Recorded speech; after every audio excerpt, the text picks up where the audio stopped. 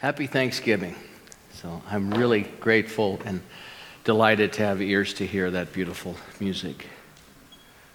We were at a retreat with Elizabeth Lesser at the Omega Institute a few years ago. My wife Laura and I, and she had David Wilcox come. I don't know if you know who David Wilcox is, not the jazz guy, but the balladeer. And she said, this man is the part of the soundtrack of my life. And I thought, isn't that great? We all have a soundtrack for our lives. And Martin is part of the soundtrack of our lives, if we choose. We could say no, but he is for me. All right. So let's do a little bit of spiritual practice. And we're gonna celebrate that today. And so I just invite you in this moment to connect with a feeling, something you're thankful for, you're grateful for. Think about that. Marinate in that. Let that thought drop into your heart. That heart is such an amazing, amazing instrument. And feel the heart expand and relax. The more that we can relax in our spiritual practice, the more we become available to what is seeking us. And let that heart expand. Feel it. Imagine the heart breathing. And so we're going to drop into 30 seconds of silence here. We're going to move into it. But drop in is just to simply suggest we can relax into it in this moment. As we do that, and if you forget and your mind gets busy, just simply bring yourself back to the heart. A heart of gratitude, a heart of unconditional love. And I will time and then I will offer a chant and a prayer. All right, here we go.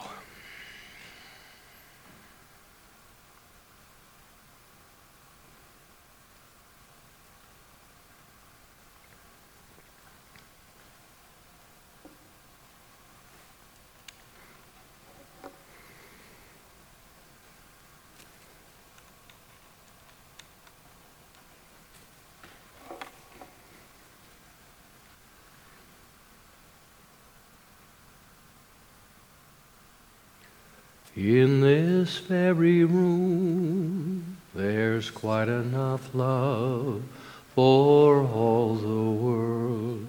And in this very room, there's quite enough joy for all the world. And there's quite enough love and quite enough power to walk through our every fear. For Spirit, one Spirit, is in this very room, in this very room, in this very room. So know with me, as we come together today, there are no accidents. By right of consciousness, we are always right where our beliefs, a sum total of experiences, what we've agreed to, what we have resisted, pushed away, whatever it may be, all of that informs us and places us right where it is appropriate for us to be.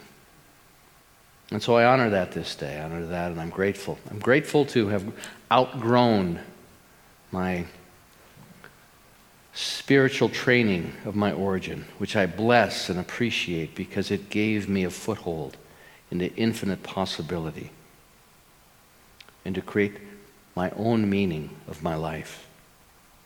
I'm grateful for the information that I share today. I'm grateful for the blessings. I'm grateful for the presence of the divine love and light, and that this room is filled with the entities of light because we call them forth, all the great saints and teachers here and now. We invoke the highest and most beautiful energy possible for each and every one of us, knowing that something beautiful is happening here and now, in and through and as each and every one of us, if we welcome it. It requires a welcome, it requires a recognition, and then it requires a collaboration. So knowing that this collaboration continues to marinate each and every one of us, that something purposeful and beautiful is being done unto us as we come together in this sacred container called community, that is alive with transformation, with possibility, with joy and love. I give thanks on this beautiful Thanksgiving Day. So much to be grateful for. So thank you for this divine intelligence, for all the great authors and teachers that have influenced me and brought me here. I don't know, but something within me does know. And something within you does know as well. So in great gratitude and appreciation, I release these words and invite you to say with me, and so it is. All righty.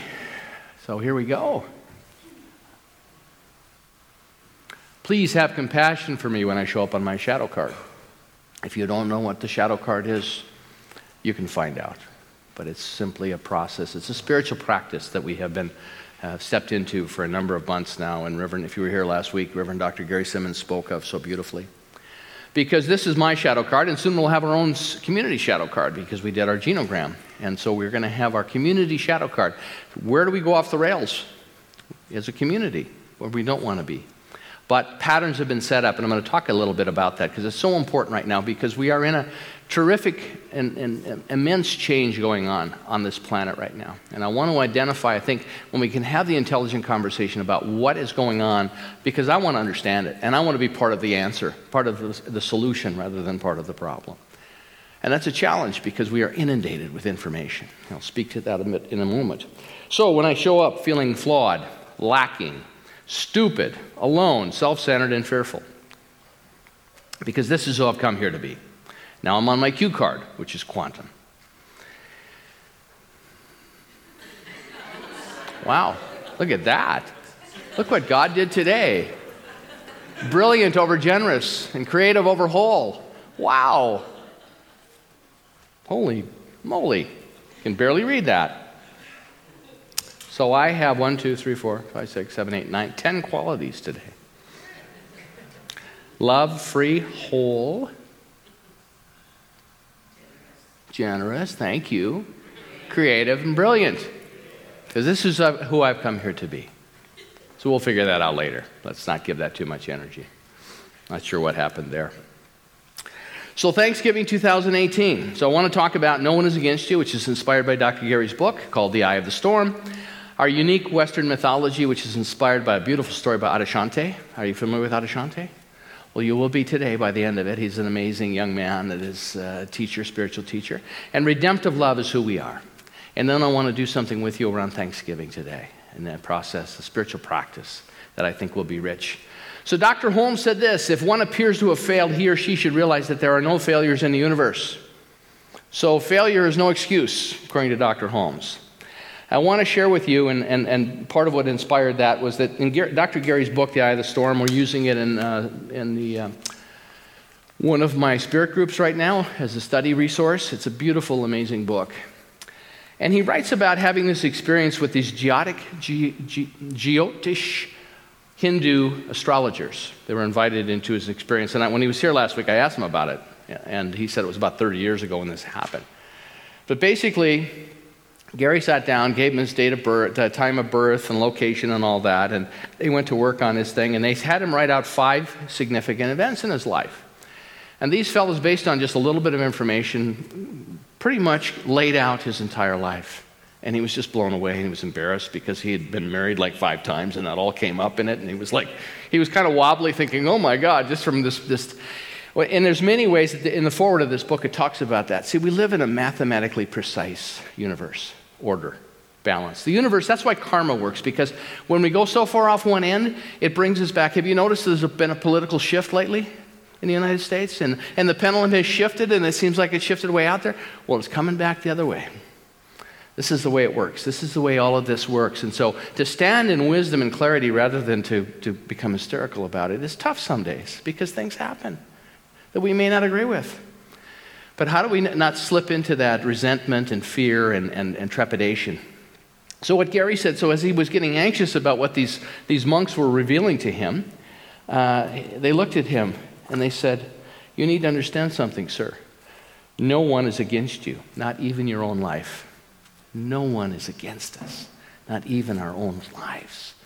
What a beautiful, precious gem. They continued. He said, because he couldn't figure out how did these guys know all this stuff? He said, continuing to sense his uneasiness, the Hindu astrologer said, the future can only be regarded as probabilities floating upon a sea of infinite possibilities. In other words, our astrology, when we were born in place and time, and all the things that make up who we are, the country we're born in, the race that we're born in, our moms and dads, brothers and sisters, all of it, some would say, we picked so that we would have the most fruitful experience of being grown and deepened in a way that was not possible otherwise. But what happens is astrology inclines, but it doesn't compel.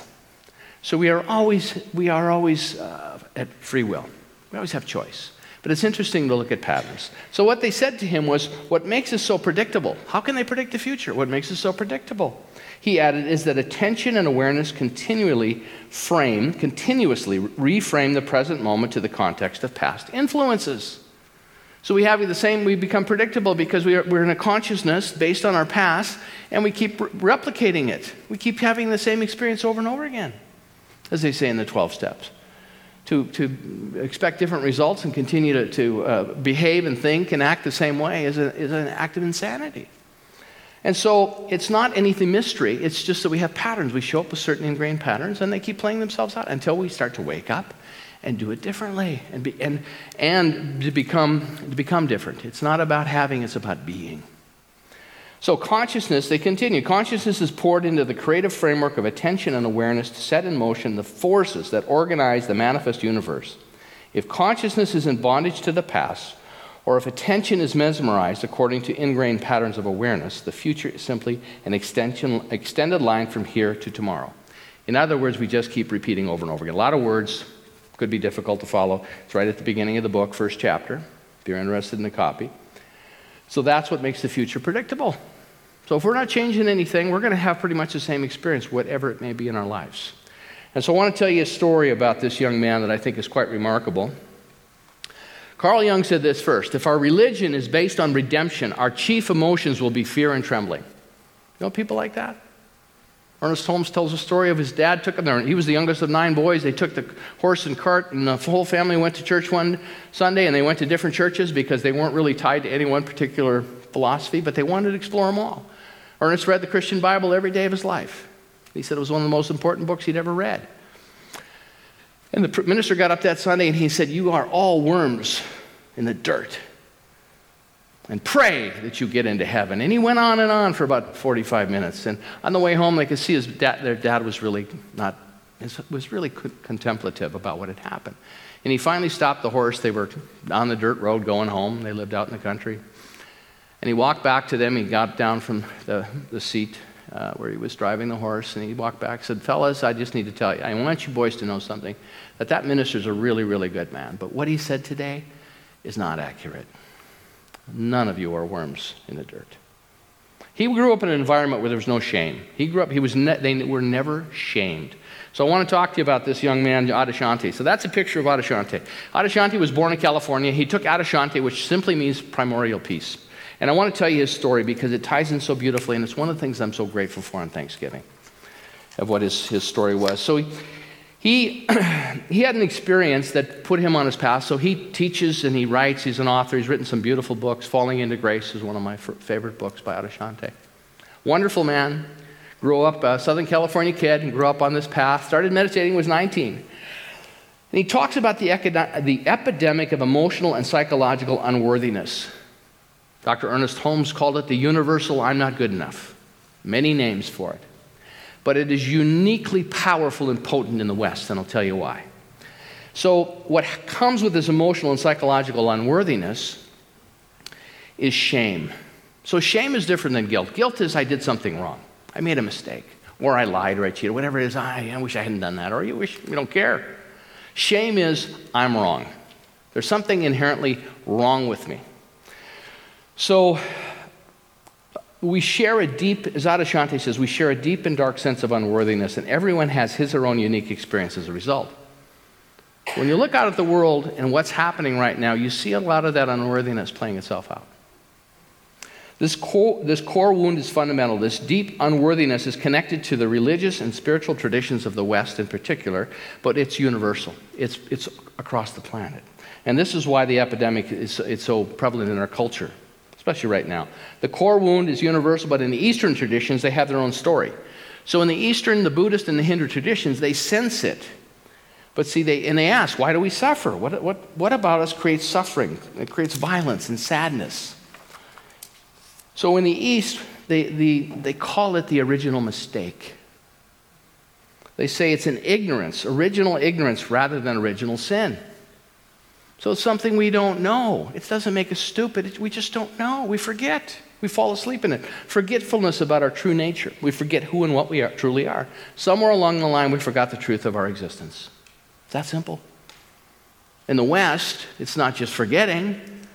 Our mere existence says, just because we're alive, this unspoken many times idea that is part of the fabric of our culture says, your existence is a declaration that you are wrong. So when we go out in the world and we watch what's happening, so many people are just living out this mythology.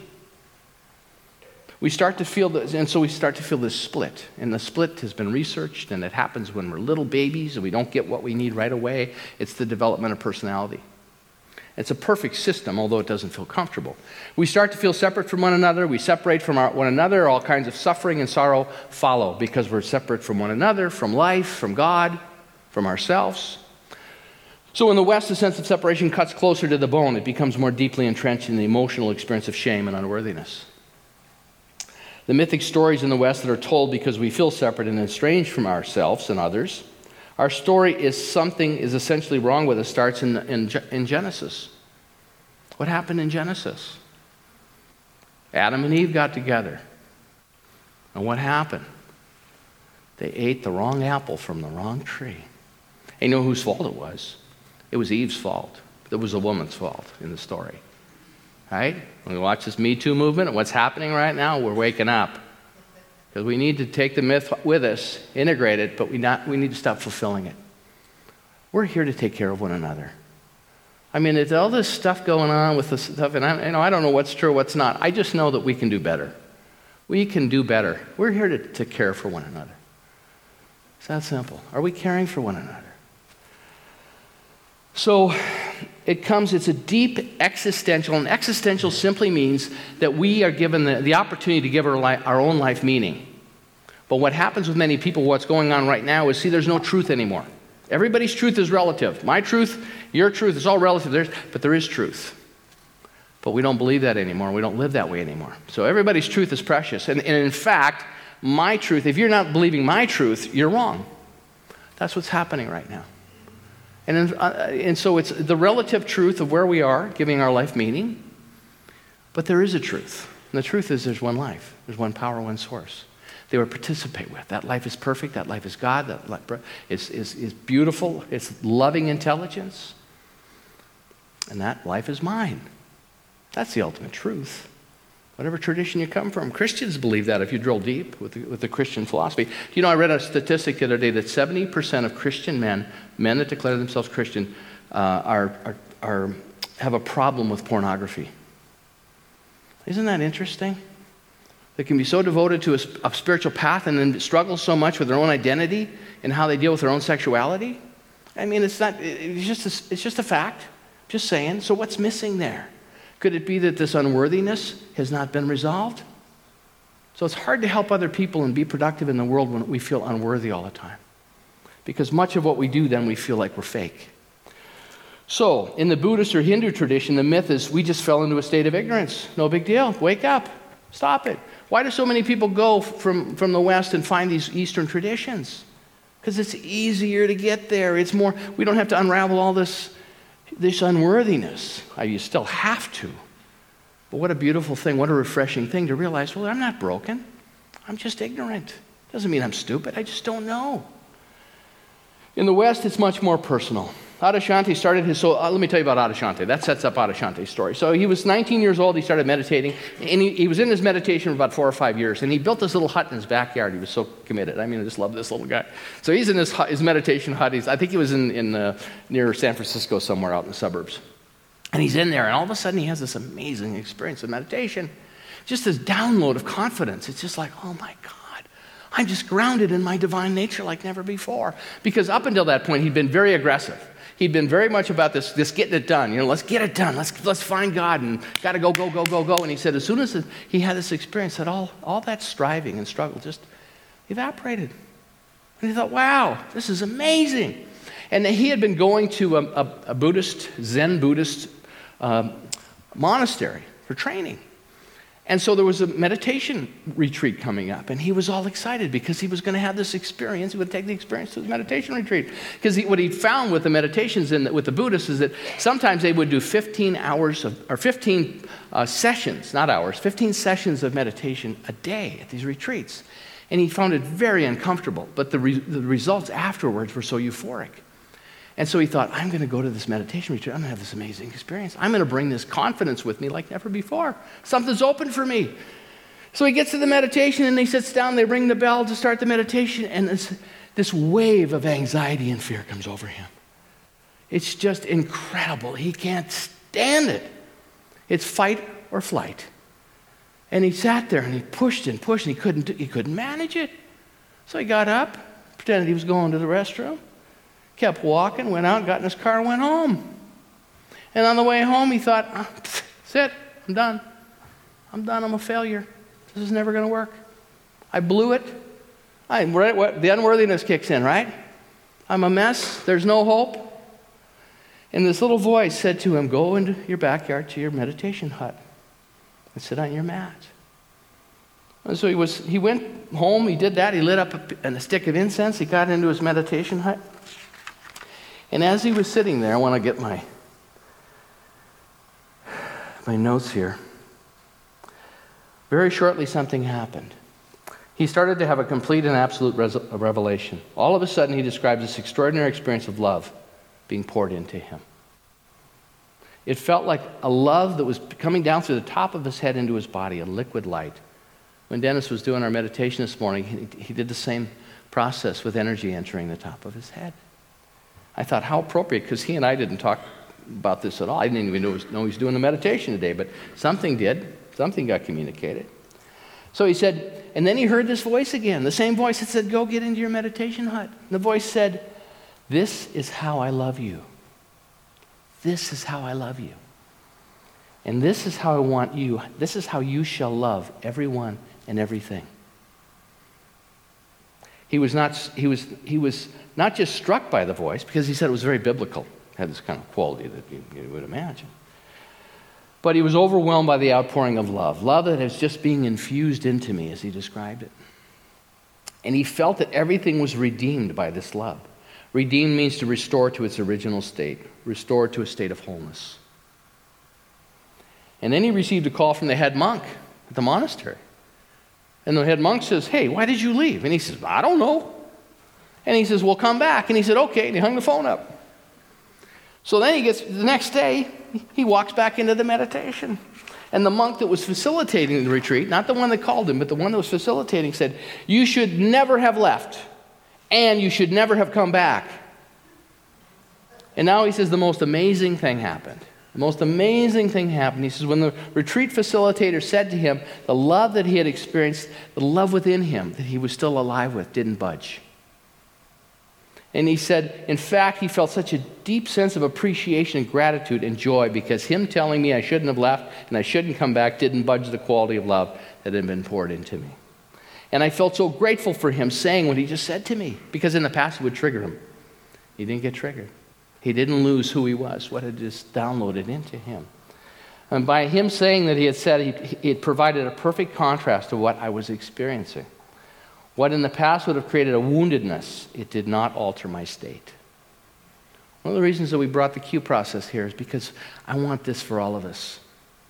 And when people say things that we get triggered and then we move into our unworthiness, we're just not very good. We're just not operating at full capacity or in joy and aliveness and thanksgiving for life and all of it that brought us to this. Because as Gary said, no one and nothing can be against us. And yet we create up all these stories of meaning making that life's against us. It's not, it's for us. And it's such a beautiful thing and so empowering to know that. So how do we download that love? He was right. He said, the monk was right. He said, I shouldn't have left and I shouldn't have come back. He was absolutely right. But he didn't get triggered by it. He could agree with him. We did the genogram last week. People talked about the regrets. I got to sit in the middle of it and listen to the regrets. I agreed with every regret people said. Like, yeah, I regret that too. People have left. I regret that too.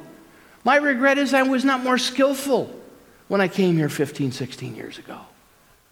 I have regret about it, but I don't beat myself up. I realize that was part of my learning curve. People come, people go. They will still come and go. But I don't make it my issue. Everyone is free to choose. But when I came here, I taught as many practitioners and as many ministers as I could. I thought that was what I was called to do here. I would train people, and after a while, because life had not transformed beautifully or wonderfully, or I said something to them, or someone else said something, they leave. How can we deal with this in a way that is constructive and creative and transformative, so that our relationships become the source of inspiration for transformation? And so, to me, this program of Mission Centric is revolutionary. And there's so many pieces to it. And there's so much we can grow into. We want this place to thrive, as Gary said. People know when they come in here for the first time, if there's lingering unworthiness within us collectively, and people are here to experience the fullness of spiritual experience, and they sense that, they go right out the door. It doesn't matter what we say to them. They're going to go right out the door. I didn't come here. Now I'm looking for a place that's a little healthier and vibrant, that's not so stuck in its unworthiness. And so the more we clean this up, it takes us right where we should be, because we have more energy free to be creative, to be the presence, to align with infinite possibility. So as Anishanti says, everything that this monk was saying is true. From the perspective of what he was saying to me, was a gift.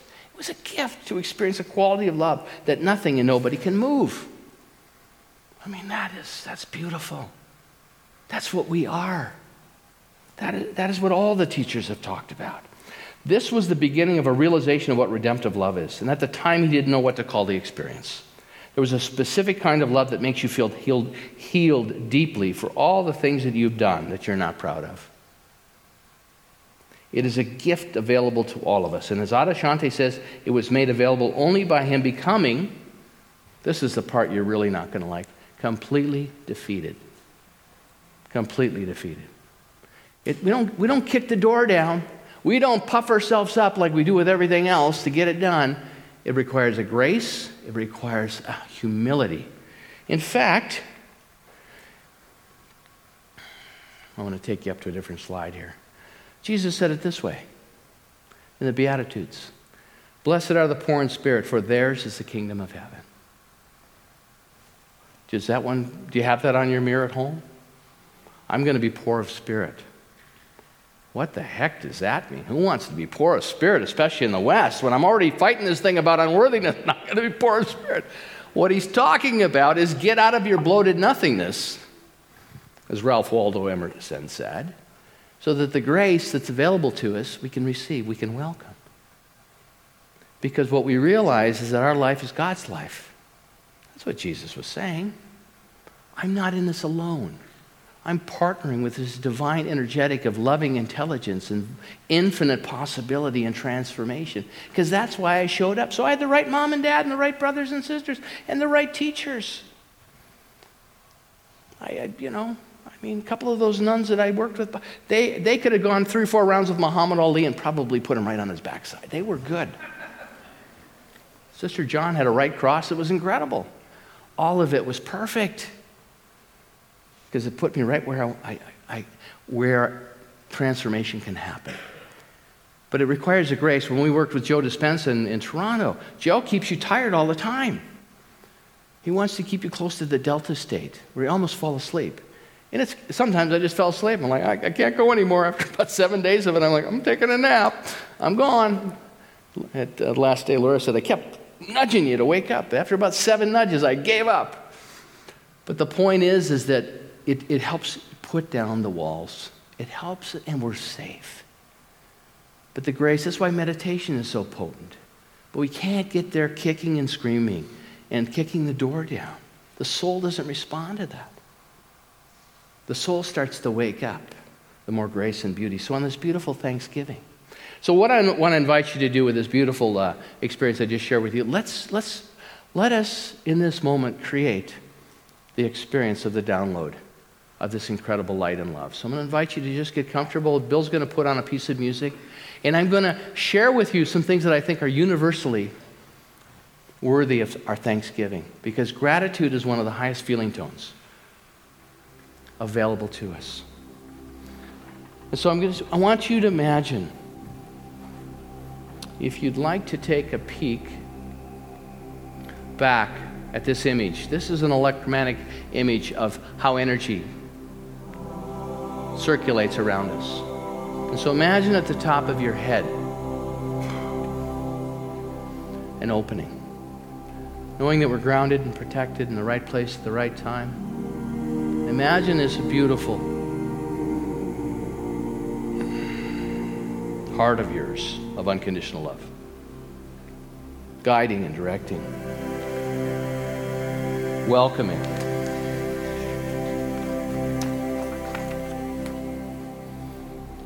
And so let's let gratitude invite that download of beautiful healing energy, washing away this idea of unworthiness. What's the next awareness? What's the next opportunity? Something within you knows. I think all of us on this day of Thanksgiving can be grateful for a roof over our heads and a warm home.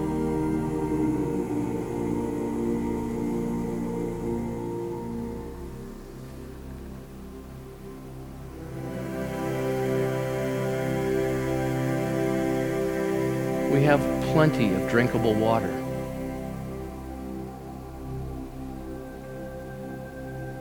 Imagine as you're sitting, letting these ideas percolate in your heart, this download, just invite a download of energy, of redemptive love, of a welcome, that your body temple is sacred.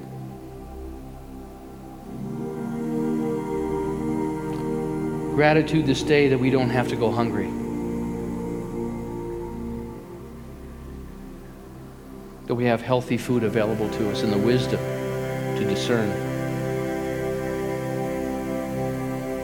Feel that energy download. Just open yourself to it. Just relax. This loving intelligence knows what it's doing. Gratitude that we can enjoy the small and free pleasures of life. A sunrise, a relaxing walk in nature, a crisp day when the trees are filled with vibrancy and the colors that we have around us now.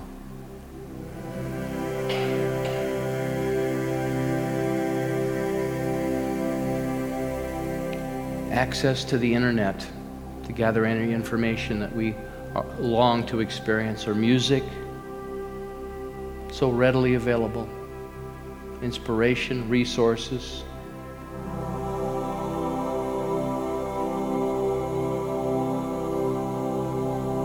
Imagine that download of energy and washing through you in the most appropriate way. Any aspect of unworthiness, because it's a mythology. It's just a myth in the West. The only person that didn't experience it was the great teacher Jesus from Nazareth. He didn't get that myth. But in our ignorance of interpreting what he was modeling for us, we took that on. He died for us. So let's feel shame about that. I don't believe he ever intended that. But that was the consciousness at the time. And so we just honor that original ignorance, but it no longer works for us. Gratitude for friends and family, for love, support, kindness, and all the fun they offer. Gratitude for your health. The kindness of people that I've never met before. The kindness that touches my life. Even though I don't have a relationship with someone. People that care deeply about a product or a service or an idea that they share. and develop. To go to a new environment and have people be so loving and kind. I'm grateful for the setbacks that have formed me and made me stronger.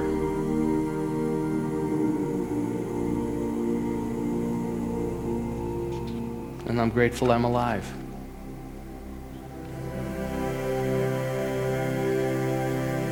So we don't have to earn this love, as Adashante said, when he realized this was unmerited favor, unmerited love. But we do need to know it's available. And we do need to welcome it. And so let us know that it continues to work for us, that it's always available to us, and in any time we find appropriate that we can ground ourselves and invite that into our experience as it washes through us. And so that we can love our sense of being unworthy. We can integrate it. But we no longer have to let it trigger us. It can't budge us from the love that we are. It's not so much doing, but allowing. And so let's know this together on this beautiful Thanksgiving, that we are guided and directed in every good way, that there's something powerful and beautiful that's finding its way to us, through us, and as us. There's an intelligence that we are immersed in. And to practice the forgiveness of self and others in such a beautiful way, to clean and dissolve the dross of that which is no longer required for our journey, to open ourselves to infinite possibility, to stand at the eye of the storm, grounded, resourced, loved in such a beautiful way on this beautiful Thanksgiving. So many gifts that I'm grateful for this day. This community is so precious and beautiful.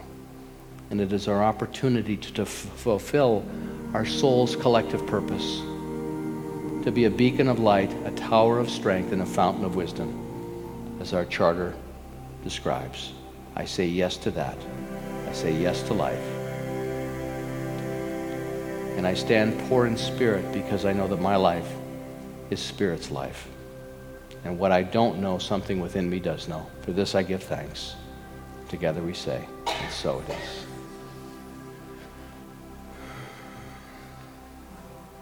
Thank you.